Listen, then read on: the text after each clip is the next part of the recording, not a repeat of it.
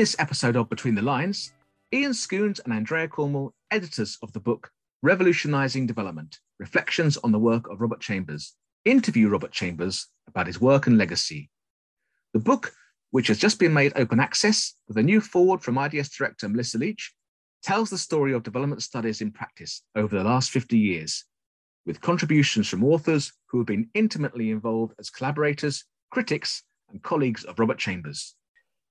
So this podcast is about the edited book, Revolutionising Development. It's actually really a story, the book is, of development from the colonial era to the present through the work of one remarkable person, one Robert Chambers.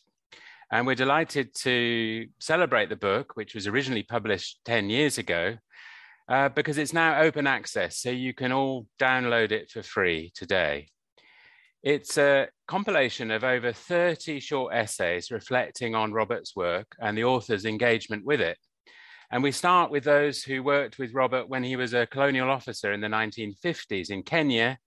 And it goes all the way through his pioneering work on vulnerability and poverty, through to his work, especially with Indian colleagues, on participation in the 1990s, right up to his most recent engagements with community-led sanitation. So my name is Ian Scoones. I'm based at the Institute of Development Studies at Sussex, and I'm joined by co-editor of the book, Andrea Cornwall, who's based at SOAS in London. Thank you. Very glad to be here. And of course, we're joined by Robert Chambers himself. Welcome, Robert. Thank you. So let's start with a question from Andrea. So yes, Robert, the introductory essay in the book offers a bit of biographical background on your intellectual and practical journey. I think something pretty basic for me has been not having a discipline. I became a nomad fairly early on. I did natural sciences up to school certificate, up to higher school certificate. Then I switched to history. And then after 2 years in the army, national service, I switched to history at university. And since then, I've simply been a wanderer.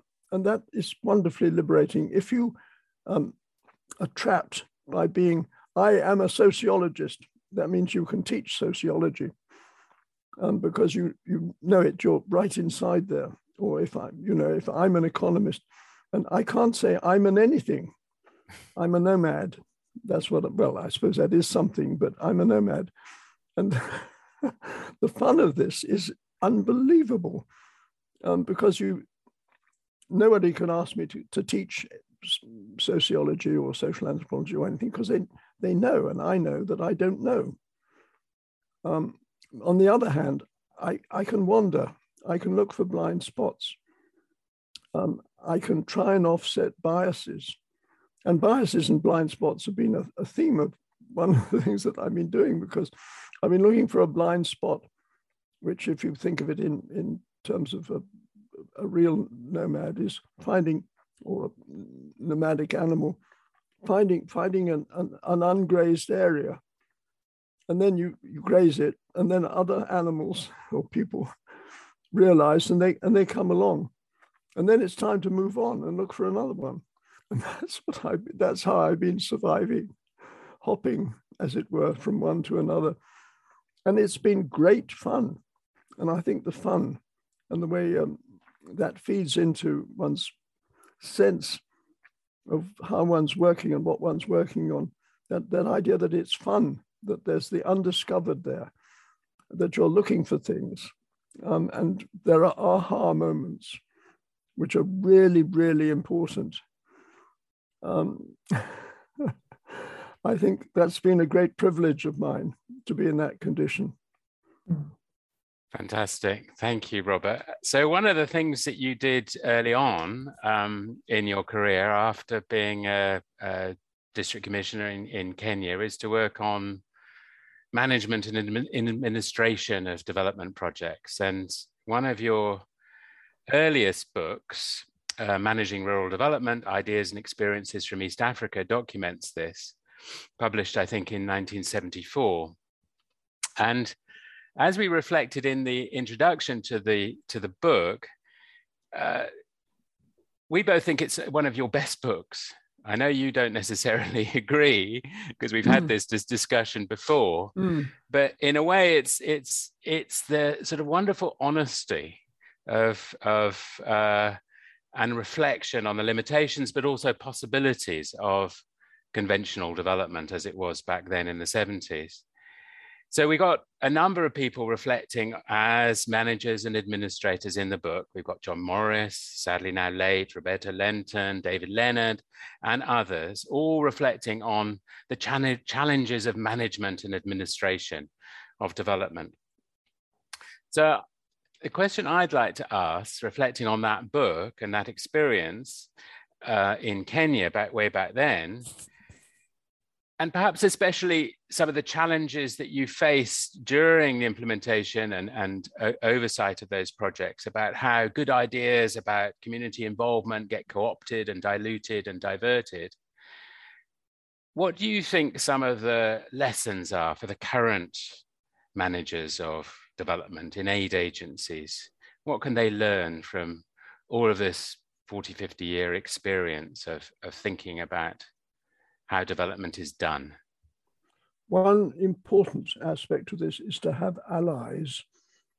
And the allies, if they're in powerful positions in the organization or relatively influential positions, that makes a huge difference. If you can turn the allies into a little network, or even a group of people who are semi-subversive, who meet even outside the office, as it were, but can meet in the office too. I think that makes a huge difference, because it's not just you fighting a lone battle, it's a group of you.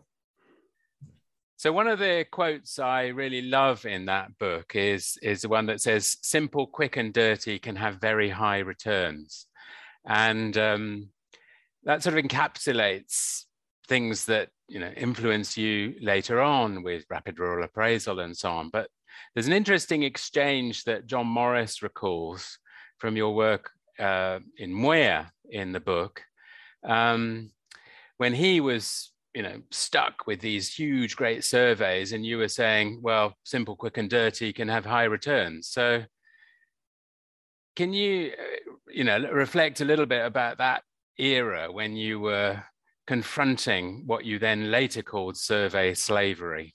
In those days, we didn't have computers, or at least if they existed, they were very, very slow and inefficient. And what this meant was that in any questionnaire survey, it was a very, very long and laborious process. It's difficult to believe now, but I remember identifying that it usually took about 8 months between the survey taking place and the data being in a form that one could analyze and draw conclusions from. Now, the 8 months might have been more than was really necessary, but it was extraordinary how much we were enslaved to that as the only way in which you can generate numbers, which everybody wanted. And so social science research was narrowed to that, which was characterized as long and dirty, and then quick and dirty was really bad research done very, very quickly, sort of roadside, all sorts of biases and errors creeping in. And so what we really wanted was something which was fairly quick and fairly clean. And that's what we were looking for. Other methods, because social anthropology, I used to make jokes about social anthropologists, which was if they've been in the field for over a year and you ask them a practical question, they'll say, well, I'll need another 6 months to be able to answer that. I mean, that's a caricature, but it was true that social anthropologists did take a very, very long time.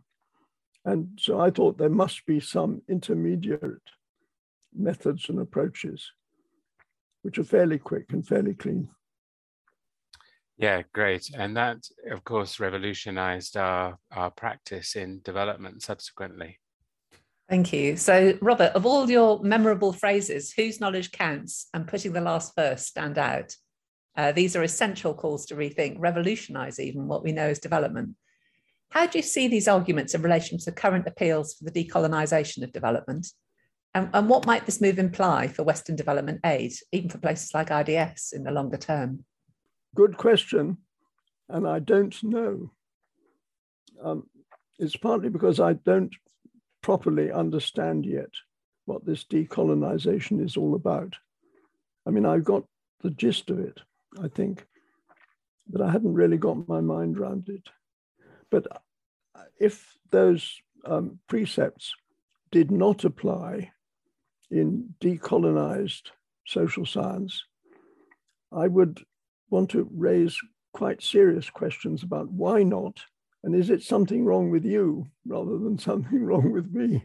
Yeah, and I think with the decolonisation debate, when you look at the kind of arguments that are being made, it's about turning exactly the kind of stuff that you were arguing.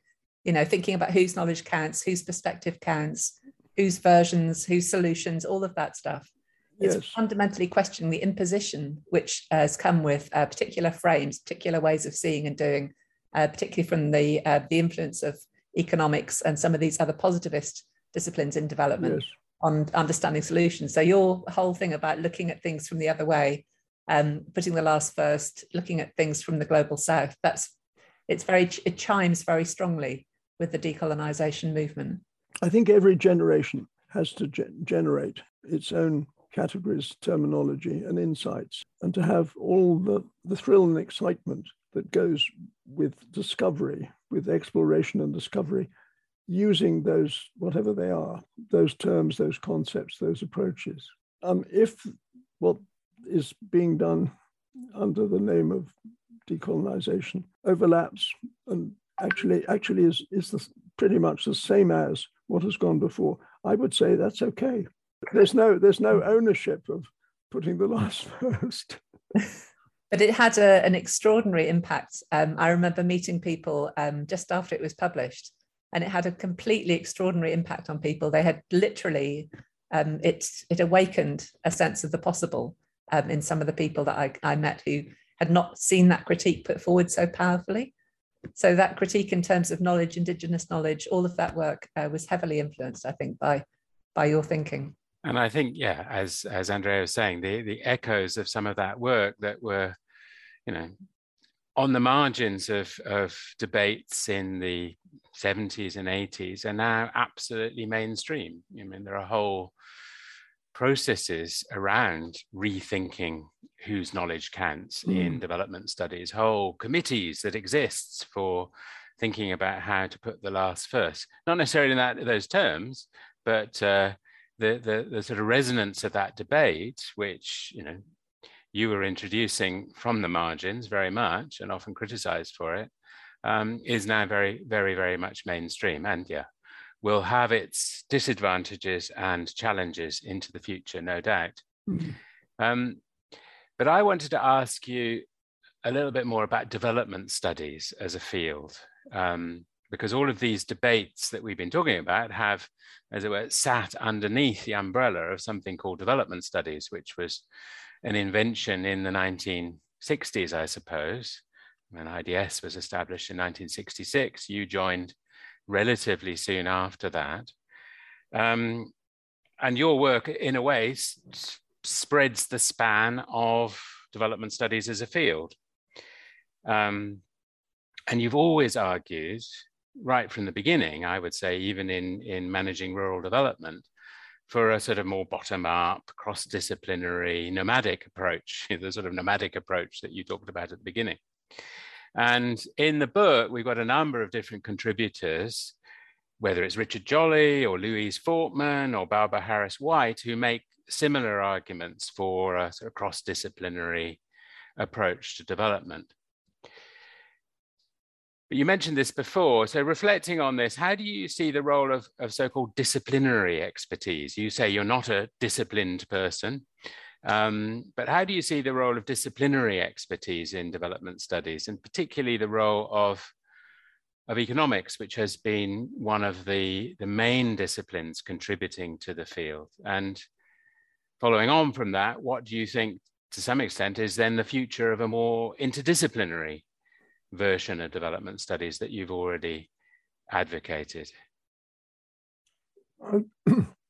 I think there have been big changes. I think the attitudes of non-economists to economists, if we go back 30 years, were really quite primitive. But then economists were a little bit arrogant, or some were, in wanting to impose their disciplinary approach on everything else. And I think we're way, way beyond all that now, way, way beyond. It's difficult to remember really that existed.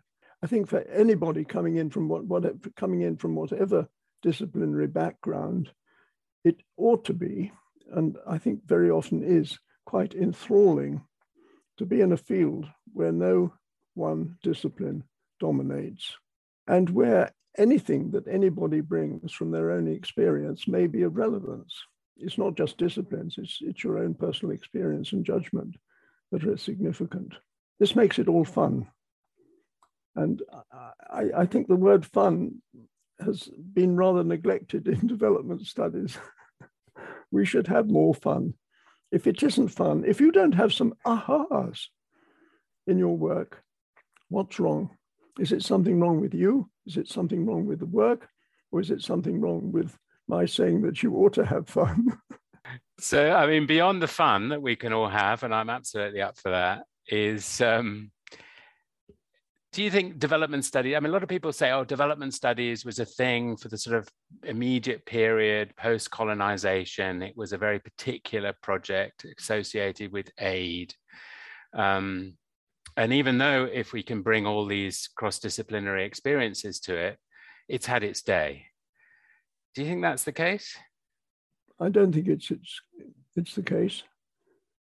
I think what's happening is really an answer to your question, that development studies in general seem to be rather flourishing, and they occupy a particular historical position because of the colonial relationship, and yet it's been moving away from that.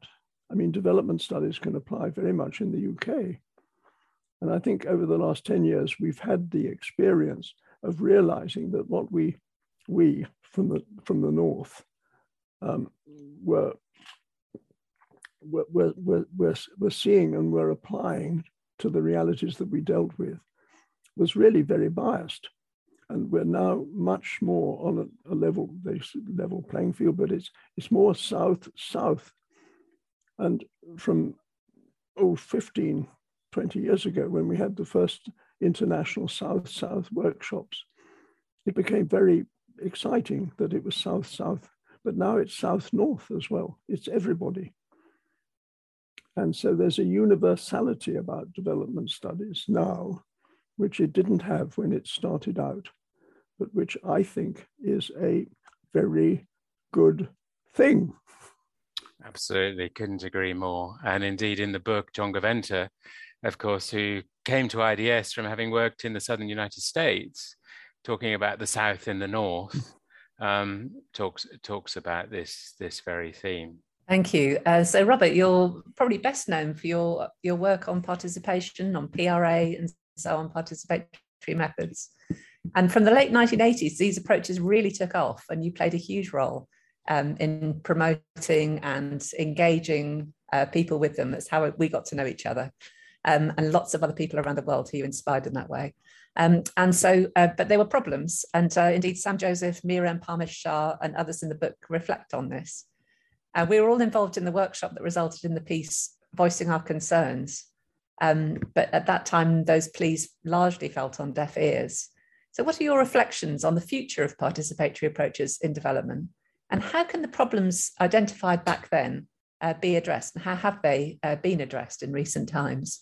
I think the problems are still there. I think the problems assert themselves after a certain period. So you can have a big push for participatory approaches and methods, and they're being introduced and people being trained in them and so on. And then it'll gradually fall away. And that's what's happened. And I think we have to face the probability that we have a cyclical phenomenon here, and that every maybe 8 or 9 years, something like that, we have to have another big push, including a lot of training in participatory approaches and methods and participatory behaviors. That's the bit that gets dropped off most easily, because we, can have a horror of being proselytizing or being a missionary or preaching and about other people's behavior and attitudes. But it shouldn't be so. It should be that we see that behavior, attitudes, relationships, and particularly relationships which mediate power one way or another, that these are crucial. And if they get forgotten and dropped off, then they need to be reinstated vigorously. The message seems to me to be constant vigilance and prompt and decisive action. I was going to say, I think it's also really interesting what you say about the cycles. So I remember us talking about this in relation to participation in development, and your work from the 1974 book looking at how participation had been used and these broader cycles. So taking that into consideration, how you see participation playing out at the moment, and what role participatory methods, particularly the participatory behaviours, could play in relation to that. I think there's an easy way out of this question, and that is say it's all context specific. And I think it is, but I don't really know where we are at the moment. Participatory methodologies are numerous, and I used to make lists of these in workshops, and we would get a list of 15 to 20 participatory methodologies. I don't know whether you could do that now. I don't know whether they still exist to the same extent, and which do and which don't. It's partly because, of course, I haven't done any workshops for many years. But I would be very interested to know what the reality is. We had approaches like the reality check, for instance. Does that still go on? I don't know. I'd love to know. And a lot of other methods too. I think there's been quite a lot of innovation during the pandemic, actually, with visual methods and the use of WhatsApp and exchanges across the internet that have allowed people to engage in totally different ways, which, when we were back then, as you said, computers may have been invented, but Zoom certainly wasn't on our radar, let alone WhatsApp. So I think, there's a continuous process of innovation. It's the principles that matter and the underlying behaviors, as you say, that become important, which is why, even if the methods change, your, as it were, arguments have persisted in different ways. And one of the things that we picked up in the book, though, is we felt there were several transitions for you in your whole career when we were looking at it 10 years ago. One was the shift from administrator to nomad, if you like, as you put it earlier on.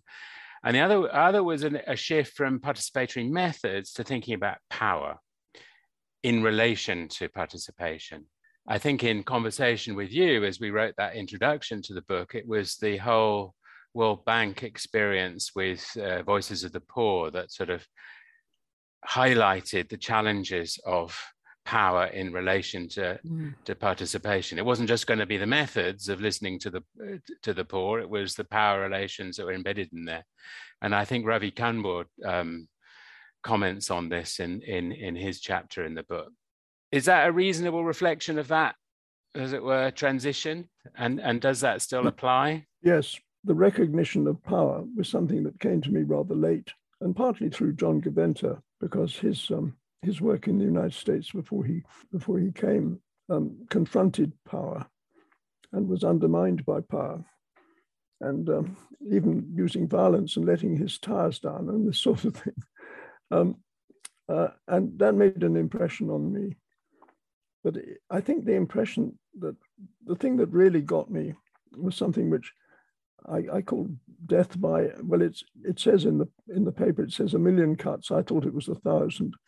but death by 1,000 cuts, however many cuts, but lots and lots of little editorial cuts could change the tone, and more than the tone, it could change the substance of what was being said, and particularly as it was received by somebody reading it. And that made me realize how significant the manipulation of information is, and how and it's, of course, in contemporary terms, when we think about Ukraine and what's going on there, the manufacture of fake information is going on quite a large scale, but you don't know whether the information that you're getting is being faked. And that indeterminacy is a problem now, perhaps more acute than it's been in the past. Absolutely. No, that's an important point. And also why, having an external editor based at the World Bank is something that somebody like Robert Chambers does not like, because you are very, very, very acutely aware of how you write. And I think one of the things that I've learned from you in exchanging written material is how you craft the English language in a way that allows it to be both accessible and powerful, and also use poetry at times, which I've always found remarkable in some of your pieces. We cut and pasted a few of your poems in the introduction, yes, I saw that. which I love. So, I mean, I think we should probably move to the end of this discussion. We could carry on forever, but I wonder, Robert, you should really have the last word, because this book is about you and your work and people reflecting on it, but it's also a book at your insistence, not just about you in an indulgent sense, but about ideas and experiences and reflections, looking back over a career in order to look forward, which is a theme that Melissa Leach, who is now the director of IDS, but also contributed to a piece in the book on the basis of, I think, her very first piece of work at IDS when she was an intern or something working with you way back when.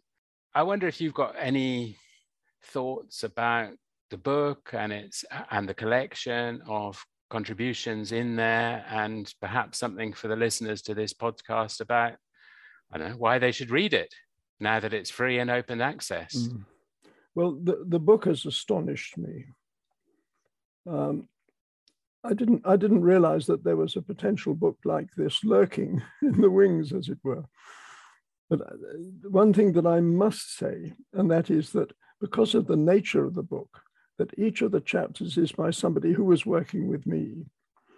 Each one of them is very modest about their own role, and they over-attribute to me. And it's built into the method, if you think of it, that you go to a number of people who've worked with the same one person, over-attribution to that one person and under-attribution to all the individual contributors is built into the process. And if we're serious about looking at knowledge and understanding and where it comes from and what the biases and pressures are, that is something that we must take into account. In terms of the future, I think one of the most important things is to use the past as a sort of, what shall I call it, a mine, if you like, a source of ideas, something that you can be quite selective about in terms of what people have written, what they've thought, that you don't have to join a school with implicitly things which go with school, like schoolmasters and raps over the knuckles and all that. You don't have to do that. By far the best thing to do, if we're going to find our ways forward, is not to reproduce the methods of the past, unless they make a lot of sense. But it is to innovate ourselves. And the innovation is associated with creativity, with originality, with being adaptable to changing circumstances, which a fixed approach and method or methodology may not.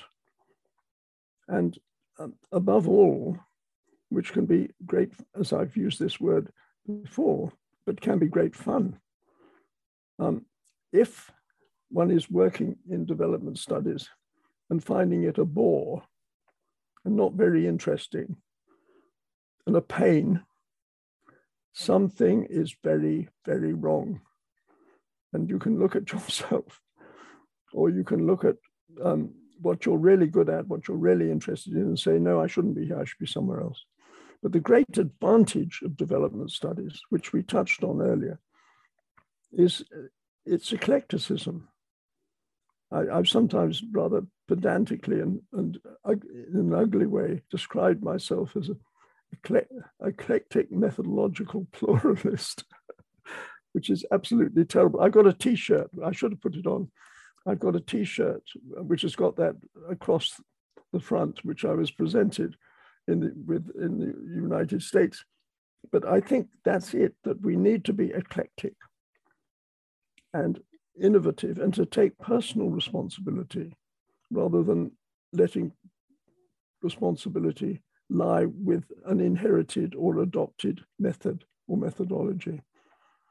And I think if you put those things together, the future, it just looks exciting. What's going to happen next? And you can ask anybody, well, where are your frontiers? Where are the areas that you might go to, that you might work in, that you don't know about, or perhaps that nobody knows about? Are there blind spots? Blind spots can be wonderfully fertile. Perhaps it's a personal indulgence, but I just love looking for blind spots and finding them. And by blind spots, I mean these are areas or topics which are not being studied, which the main disciplines just seem to miss. And there's sometimes the linkages. I mean, the relationship between open defecation and stunting and impaired cognitive development in children, that was a bloody blind spot. And what an exciting subject, and an important one too. And I've just been very lucky because other people haven't been hunting for blind spots with the same orientation that I have, that I don't want to find well-trodden pasture where it's all neat and where you have to refer to all this preceding literature. If you find a blind spot, you don't need to worry about all that intradisciplinary literature. You create your own, take responsibility and above all, enjoy. Thank you very much, Robert. What a nice way to end the podcast, to think about fun, nomadism, innovation, and excitement. And we hope that you will continue searching out those blind spots in those distant pastures for many years to come and continue to inspire us. So thank you. And let me wish anybody who hears this a lot of enjoyment and fun themselves. Go for it. Thank you so much, Robert. Thanks for listening. Please subscribe and share to help us spread the word. Do you have a great book we could feature in a future episode? Then get in touch on email at betweenthelines@ids.ac.uk.